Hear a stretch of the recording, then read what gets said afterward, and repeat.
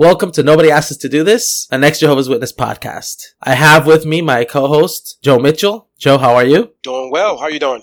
I'm doing great. And I also have our occasional co-host joining us for the first time today, Betsy Jail. Hi, Betsy. Hi, Ruben. How are you? I'm doing great. Good. How are you, Joe? Doing good. How you doing, Bets? I'm good. Hey, Betsy, since it's your first time on the show, can you give us a little background on your Jehovah's Witness journey? Just a real quick synopsis, if you don't mind. Okay, so quick synopsis. I was born into the Jehovah's Witness organization. Was born to a very devout Jehovah's Witness family. My father was an elder. My mother was a pioneer.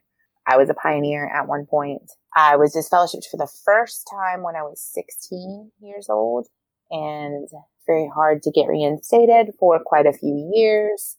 Got reinstated for a very brief time period in my early 20s, and then was disfellowshipped again about a year later via certified letter. I still believed they were quote unquote the truth until my mid 20s when I began doing some research. Eventually found your group, Ruben, the old ex-Jehovah's Witness recovery group. So that is kind of my story in a nutshell. All right. Thanks for sharing. Today, we want to discuss the topic, the Broad Road Journey of ex-Jehovah's Witnesses. The reason why I called this episode the Broad Road Journey of ex-Jehovah's Witnesses is because there's so many different types of ex-Jehovah's Witnesses. Each person has a unique take and unique experience. And I wanted to talk to both of you about this and also get your take on each of these groups. So the first group I want to speak about is the PIMO, which is the PIMO, the acronym that ex-Jehovah's Witnesses have come up with. The physically in, mentally out. What are your thoughts on this? And were either one of you a PIMO at any point in your journey out of the Jehovah's Witnesses? I was a PIMO. That was me for like the last 2 years. I attended the meetings regularly. I knew the rules, so I knew once I left, my family would have to cut me off. I'm close to my family. Like even now, like my mom and my dad, they still check up on me because of the way I left. Like I didn't get this fellowship. I'm not disassociated. I kind of just left. They find the loopholes in the rules to still talk to me. When I was in there for 2 years, I didn't believe anymore. It didn't make sense, but I didn't want to leave. So mentally I was out, but physically I still attended the halls until it didn't make sense to me to keep going and not believe. That must have been really hard, man. Going to meetings and really not believing in it. Yeah, it was hard because you're there and somebody would say something and you want to argue with them because that's how we were raised to, debate the things we didn't agree with. And you have to keep your mouth shut and you're in a room with your father and he's talking about homosexual kids and you don't think that it's wrong to be homosexual, but you have to listen to these people bash them. It got to a point I couldn't do it anymore, especially when my son came out. I had to cut ties with them. I knew how they felt, and it was uncomfortable for my son to be around them. And it was time for me to go. Can I ask you, what was it like? Did you preach at that time when you were PIMO?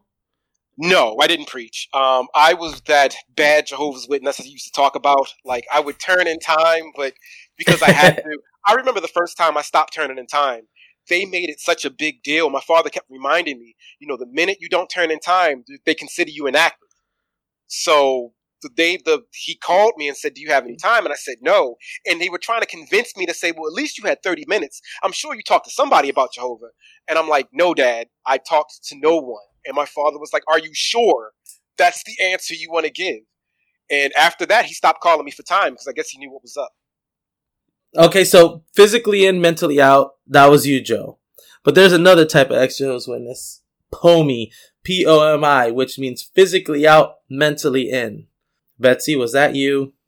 That was me, absolutely, for 10 years. Holy moly. Yeah, because again, I was disfellowshipped for the first time when I was 16 and didn't actually begin researching it until my mid-20s. So for 10 years, I thought I was going to die. Armageddon was still coming any day. And I knew that I was not where I was supposed to be to survive that. And so when it came, it was going to kill me. And it was very, very hard. How'd you do during thunderstorms? Not great during thunderstorms. I didn't do well during thunderstorms, and looking around me at current events, that are going on in the world right now, and knowing that there are people out there who are in that state where they are physically out, mentally in, my heart absolutely breaks for them because, the world is really scary right now. It was hard. It was very, very hard. I guess we could be very empathetic to, I bring up thunderstorms, but geez, like this whole pandemic going on right now, if you're physically out and mentally in, can you imagine? Wow. I think for a lot of people that are physically out and mentally in, they still have contact with probably some of their family members that are still pushing this in their ear, that are telling them, like, you need to come back now because, these signs that the society has told us, they're happening. And if you stay out there, you're going to die. You're right. I can sympathize with those people. I'm sure the stress is getting to them at this point. How about you, Betsy? Any other thoughts? I can't imagine. Like, I can't even imagine. I can't even imagine. The levels of cortisol that their bodies must be producing on a constant basis. Some of these people who are POMIs aren't 100% POMIs. Some of them are mentally out at some points, and in other points, they're mentally in. Leaving this organization is not a linear journey for very many people that I know of. There is definitely a group of people who, they're physically out, disfellowshipped or dissociated, however they left. They're no longer a Jehovah's Witness, but they are not fully deprogrammed from that entire mindset. So while they may even participate in ex-Jehovah's Witness groups, listen to ex-Jehovah's Witness podcasts, watch YouTube videos, read books, those types of things, they still have that residual fear of what if they, like Joe was saying earlier, what if they're right? So they're sort of half mentally, half in, half out, where some of those residual fears still are in them.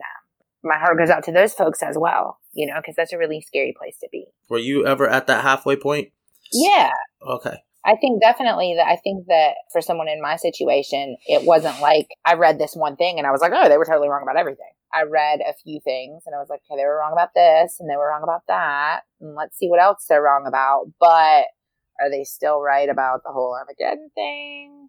Ultimately, do they have more truth so they were wrong about these few things, but do they still ultimately have more truth than every other religion? So I think that for me personally, there was a definite progression. Once the house of cards started falling, it fell pretty quickly for me. It wasn't years that I sat in that state. Once I started realizing that they were wrong, it was a span of a few months, not years. Wow. See, and I guess for me, there's a progression because I went from a PMO to a fader. I was still in, but I just started fading away because it stopped making sense. I think that's the best way to describe it, was that I just slowly faded out of it. And I love that you brought up the faders because that was my next group. Tell us more about this fade progression you made from PMO to fader. Why did you decide to fade? Because I didn't get my panda. And as soon as I didn't get my panda, I was just like, hey, let me just start researching. And as soon as I started researching and looking in things outside of the organization, a lot of it just stopped making sense. Like all of it. Like, okay, you tell me in one breath that we don't predict, but all of these years you've been predicting. As soon as that happened, it was like everything stopped making sense to me. In regards to this fading away, it's a time where you're kind of like trying to figure shit out, right? I don't know. Am I speaking correctly, Joe? That it gave you that time to figure it out? Like, I mean, think about the time. Is it worth losing your family? That's how it was for me fading away. But I also know that a lot of ex-Jehovah's Witnesses use the fade to keep in touch with their families. After faders, we have people who have been disfellowshipped or excommunicated from the religion. In that group, I find that there's two types. There's the ones that are disfellowshipped and still believe in the religion, and the people who are excommunicated and no longer believe. Were either of you any of those or both at any point? When I got this fellowship once, and I didn't get this fellowship for anything other than when my wife got this fellowship, they were trying to convince me to say that I wouldn't talk to her. And I couldn't say it because the situation that happened didn't make sense. So I got this fellowship because I refused to say I wouldn't talk to the woman, and then I ended up marrying her because I thought that would fix things. And then no, that didn't fix things. I ended up still getting this fellowship. But when I was this fellowship, I still believed, and I was this fellowship for exactly a year. Because as soon as I was this fellowship, I started following all the rules. We went to all of the meetings. And in 6 months, we tried to write a letter to come back, and they denied it. And then after a year, they let us back. So I was only this fellowship for a year and still believe. The encounters that I have with this fellowship believers, like they believe, I don't like them. I will say this. I would rather deal with a Jehovah's Witness that I encounter on the street and start having a conversation, have a disagreement any day than the disfellowshipped people that still believe in it. Because they have this whole attitude of, well, I'm disfellowshipped and I could be the biggest asshole to you I want. They could do whatever you do, but they're going to look down on you like you're a piece of turd because they believe in it. How would you have treated me, or would you have ignored me? I would have ignored you. Okay. Like, yeah. See, and the thing is, I wasn't doing anything wrong when I was this fellowship. We pretty much followed the rules. Like, when we got this fellowship, me and my ex, we actually still had family worship. Like, we would do family study. Okay, cool. So you were really, like, working on your way. We were working on getting back because I thought God was watching us. You know what I'm talking about, right, Betsy? You were an admin. Yeah. You're an admin in the groups. You've encountered them. There's a particular, and I'm not super active in the online Jehovah's Witness community anymore. When we would get really bad trolls, people that were there specifically to just troll, and 9 times out of 10, I would guarantee, I'd bet my life, they were disfellowshipped Jehovah's Witnesses. They were so, they were horrible. They're the worst. They're the worst. Can we call out the Mad JW? Do you remember the Mad JW? Oh my God, I have so many.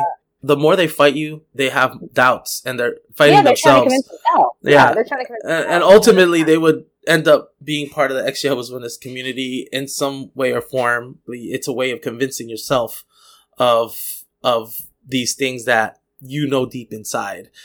Yeah. But Joe wasn't that type. I always hear Joe's story and I'm like, dude, you were like the real deal, man. Yeah, man. Like I told you about my father. Like my father he believed this to his core, and that's how he taught us. So Joe, because of you, I'm going to not retract, but correct my thought in saying that maybe not all believing disfellowship people annoy me.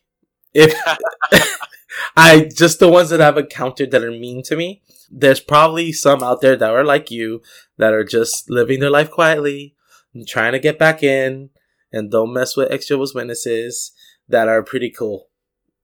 How about that? Cool. That's air quotes. The next group are disassociated people.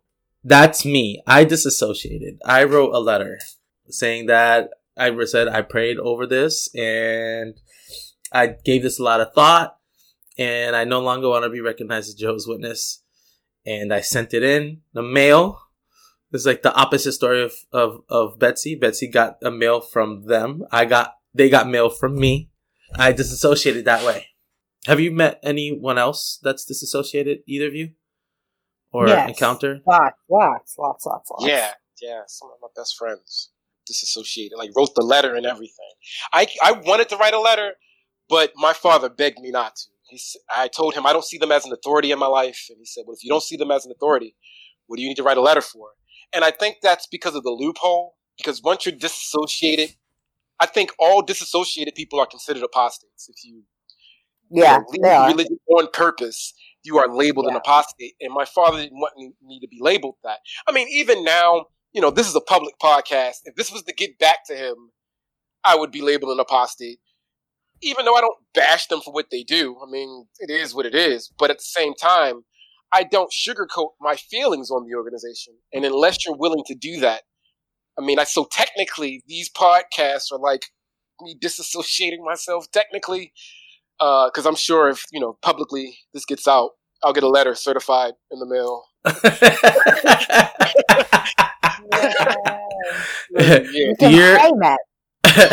Dear Joe, What the We hell, heard the man? podcast.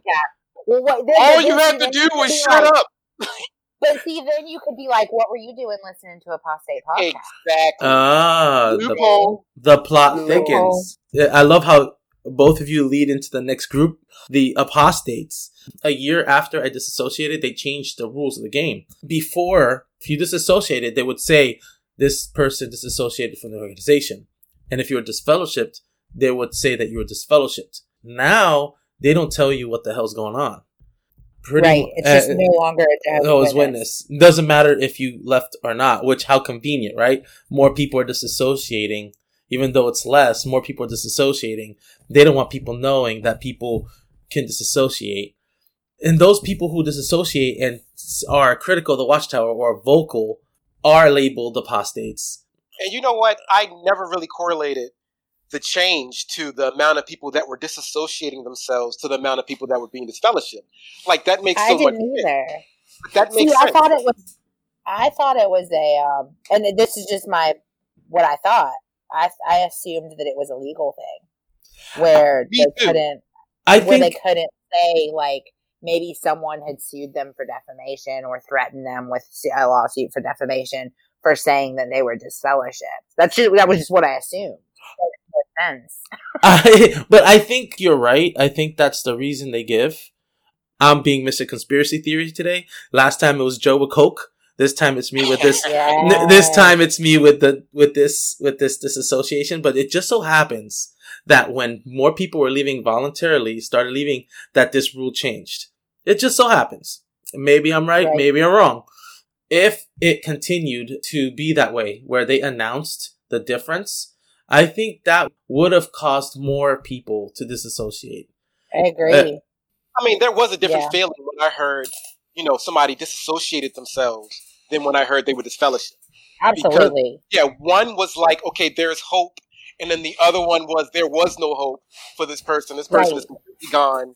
And you do wonder, like, what happened to make this person leave? Decide this wasn't the truth. But you were afraid to ask them because now they were, apostates. Right. Exactly. Yeah, and that goes back to Ruben's point of when you disassociate, you are automatically labeled apostate within the organization. I like the points that you brought up. The labels, the apostate label is something that they use to scare people. I would get that feeling when I used to see people standing outside of the conventions with signs. I'd be like, why? So I think the very fact that people disassociate themselves, it's kind of like a statement, and that's why I did it. I wanted to make a statement. I wanted the witnesses or anyone to know that they didn't fucking kick me out. I fucking left. And really, I respect either. Like, if people choose to, like, I respect Joe's reasons I respect your reasons for choosing to leave, and put in that, and then you now remove yourself from their numbers as well. They can't count you as a Jehovah's Witness anymore. You're no longer counted as one of their members. Yes. When you disassociate, but I respect Joe's reasons as well for, maintaining that communication with his family.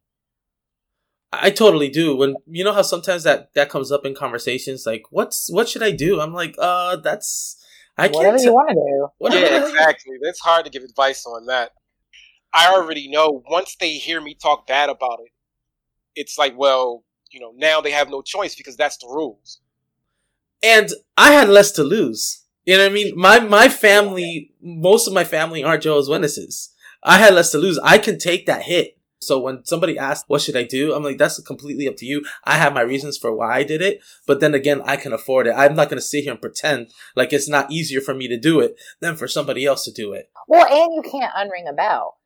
So we discussed all these different types of former Jehovah's Witnesses. The broad road is like a zigzag journey. What advice would you give a former Jehovah's Witness?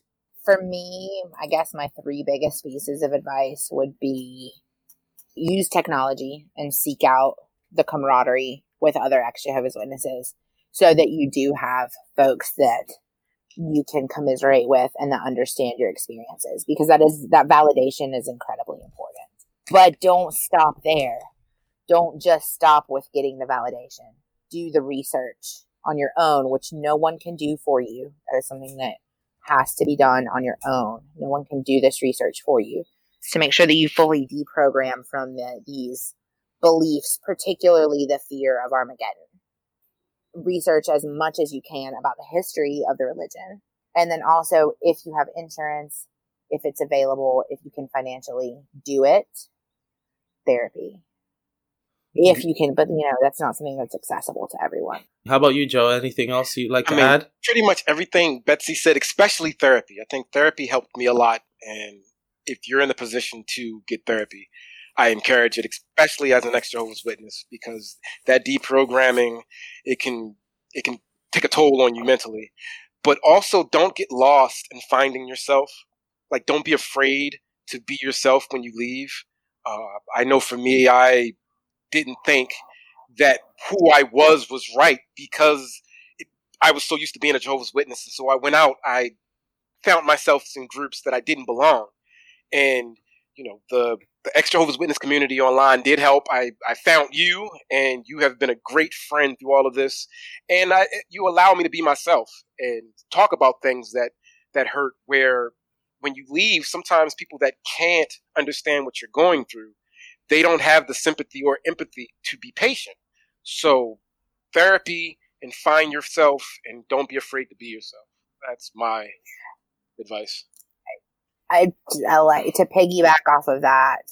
That's good stuff. To piggyback off of that, I would also add, don't be afraid to rebuild your village as many times as you need to. Because, when we leave, we lose everything and everyone. Most of the time. Most folks that leave lose everything and everyone. And we don't need to be so afraid of being like the Jehovah's Witnesses that we hang on to friendships that are unhealthy for us, or people that are unhealthy for us, or relationships that are unhealthy for us.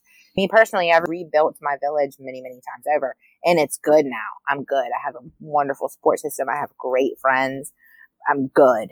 I've had to rebuild over and over again. I'm not being afraid to still have boundaries in your life and not feel like you're disfellowshipping people from your life, because there are still unhealthy people and unhealthy relationships out here, and not being afraid to cut those relationships off.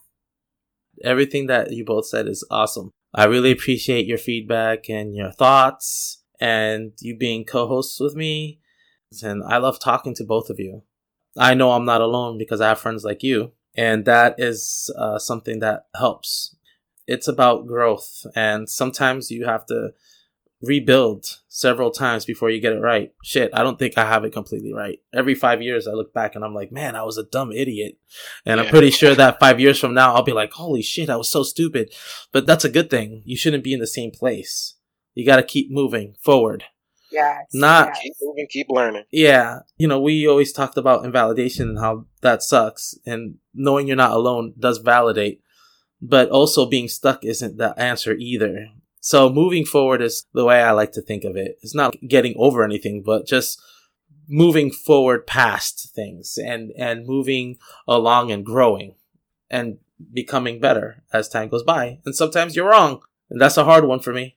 But damn it, sometimes I've been super wrong, and it's been hard to the thing that brought us all here together today was being wrong too. Like, sometimes being wrong can be the greatest thing that happens to you. Yep. We were all wrong about the Jehovah's Witnesses. We thought they were right, and they were not. We were wrong. Yep. And now we're free of that. So being wrong can be a really, really great thing. It's humbling in the beginning, but there's nothing wrong with that. And speaking of being wrong, I like to end the podcast with my new segment. Oh, no. Yes. The Jehovah Quiz. I'm going to ask you a series of 5 questions. Basically, Jehovah's Witness doctrine. And I want to see if you remember any. You ready for your first question? For this first time, you can discuss, and choose an answer together if you like. Okay. All right. Yeah, let's do You could put your brains together. All right. Question number 1. Some of these are easy. Some of them aren't. Number 1. Who is Michael the Archangel? A. Michael the Archangel. B. Charles Taze Russell resurrected as the angel that leads the other angels into war against Satan. C. Jesus Christ. D. John Travolta. What is your answer? I think it's Travolta. It's Jesus. No. Wrong. No, I think it's Jesus, right? I think it's either Jesus or it really is Jesus and they don't believe it's Jesus.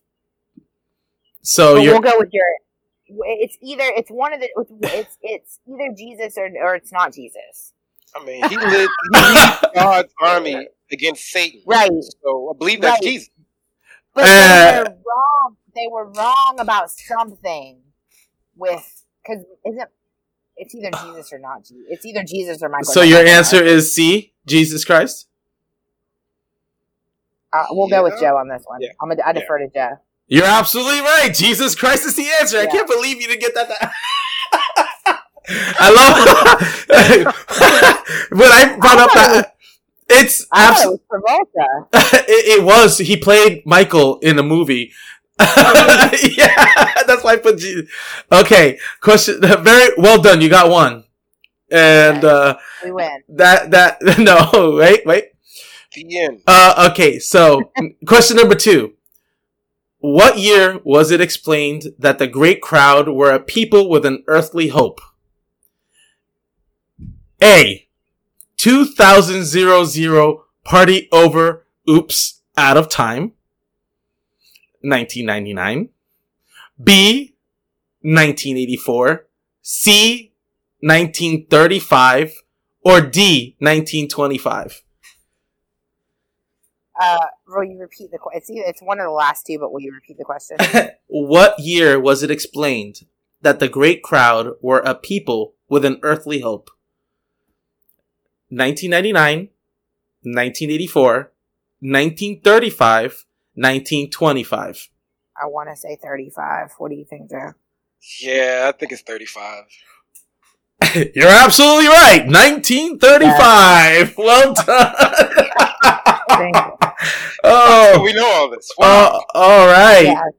All right. It's in there somewhere. It's in the brain somewhere. Just got to pull. It's about a matter of pulling the data out. Yeah. All right. Question number 3. What chapter of the book of John has 11 verses removed from the New World Translation? A. Chapter 3. 8. B. 69.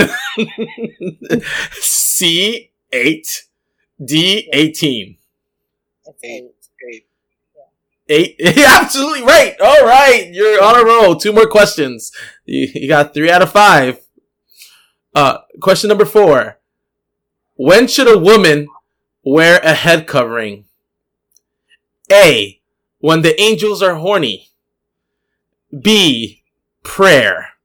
C. Anytime she fulfills a role usually assigned to a male. D. Anytime a peepee is around. All of the above. Yeah.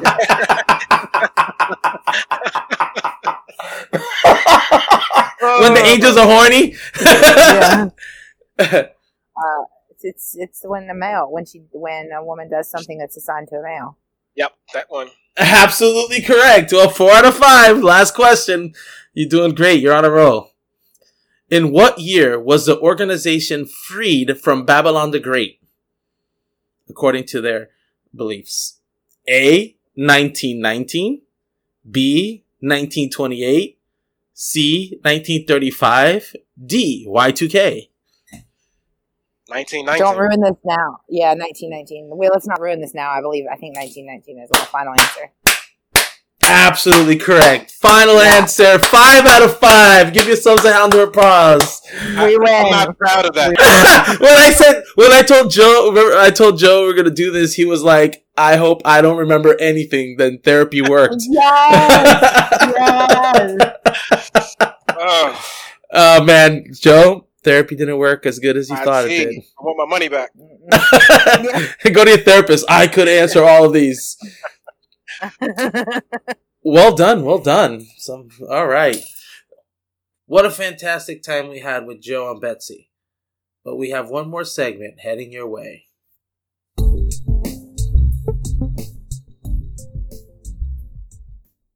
We're ending today's show with a new segment called Now What?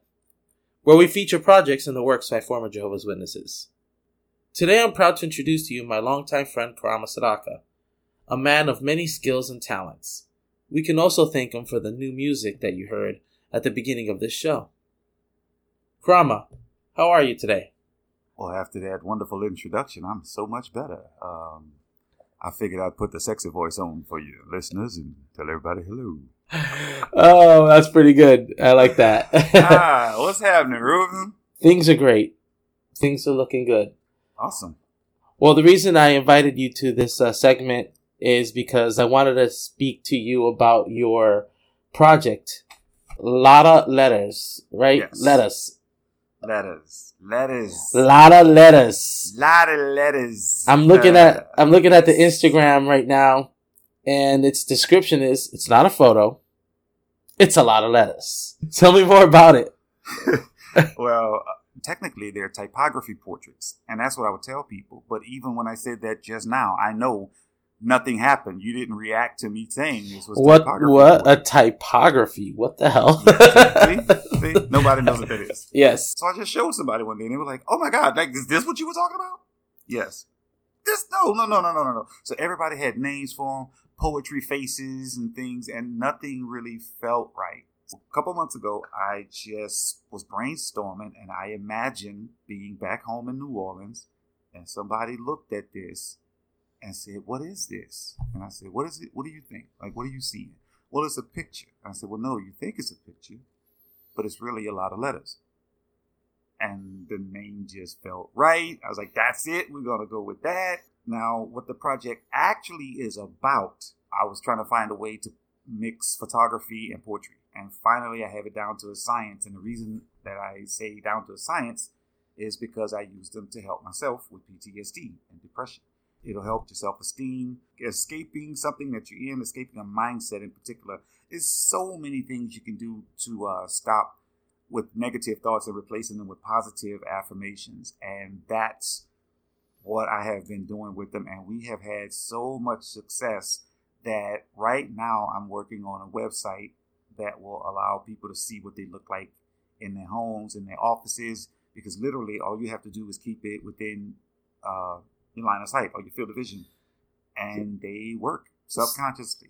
Right. So what I'm looking at is an image of somebody, and from far away, it looks kind of like I would describe it kind of like a digital image somewhat. And you can't really tell the letters, but when you click on the picture and you zoom in, yep, that's when you see all this writing. Basically, what you're saying is subconsciously, you're looking at it, you're looking at these affirmations, you're looking at yourself, and it gives you this feeling of accomplishment or whatever you're going for, right? Whatever you're going for. What's really been working a lot lately, Ruben, is people using them for their screensavers on their lock screens on their phone. Yeah, that's a good idea. Actually. Yeah, because you see it and it's like it's speaking to you subconsciously, and you see your phone over and over and over throughout the day. So it's helping, it's working, and then when people happen to see it, it's like, oh, that's a cool picture. I've been also doing special custom orders for people who are graduating. Well, I haven't been doing actual live photo shoots in quite a while now. But with custom art, people are really, really feeling low and feeling uncertain with everything that's going on right now. And these are the times that we need to really, really speak out with our art and our activism and what we're doing and help each other to feel better. Because most XJ Dubs have prepared for this type of thing all our lives. Even those of us who are affected differently, those are the people that I want to help with this. Those are the people I want to reach out and let know, look, just talk to me. We'll get some art together for you, and we'll get something that will help you, and we'll work together so that we can all start to feel better quickly. Where can we find this? LOTTA _LETTAS. That's us on Instagram. And it's the same thing without the underscore on Facebook and everywhere else. LOTTA LETTAS. Letters. You're on Instagram, yep, and you're on Facebook. Yep. Website is coming. Yep. All right. Thanks for coming on. Thank you, Ruben. Good to talk to you, man. Same here, man.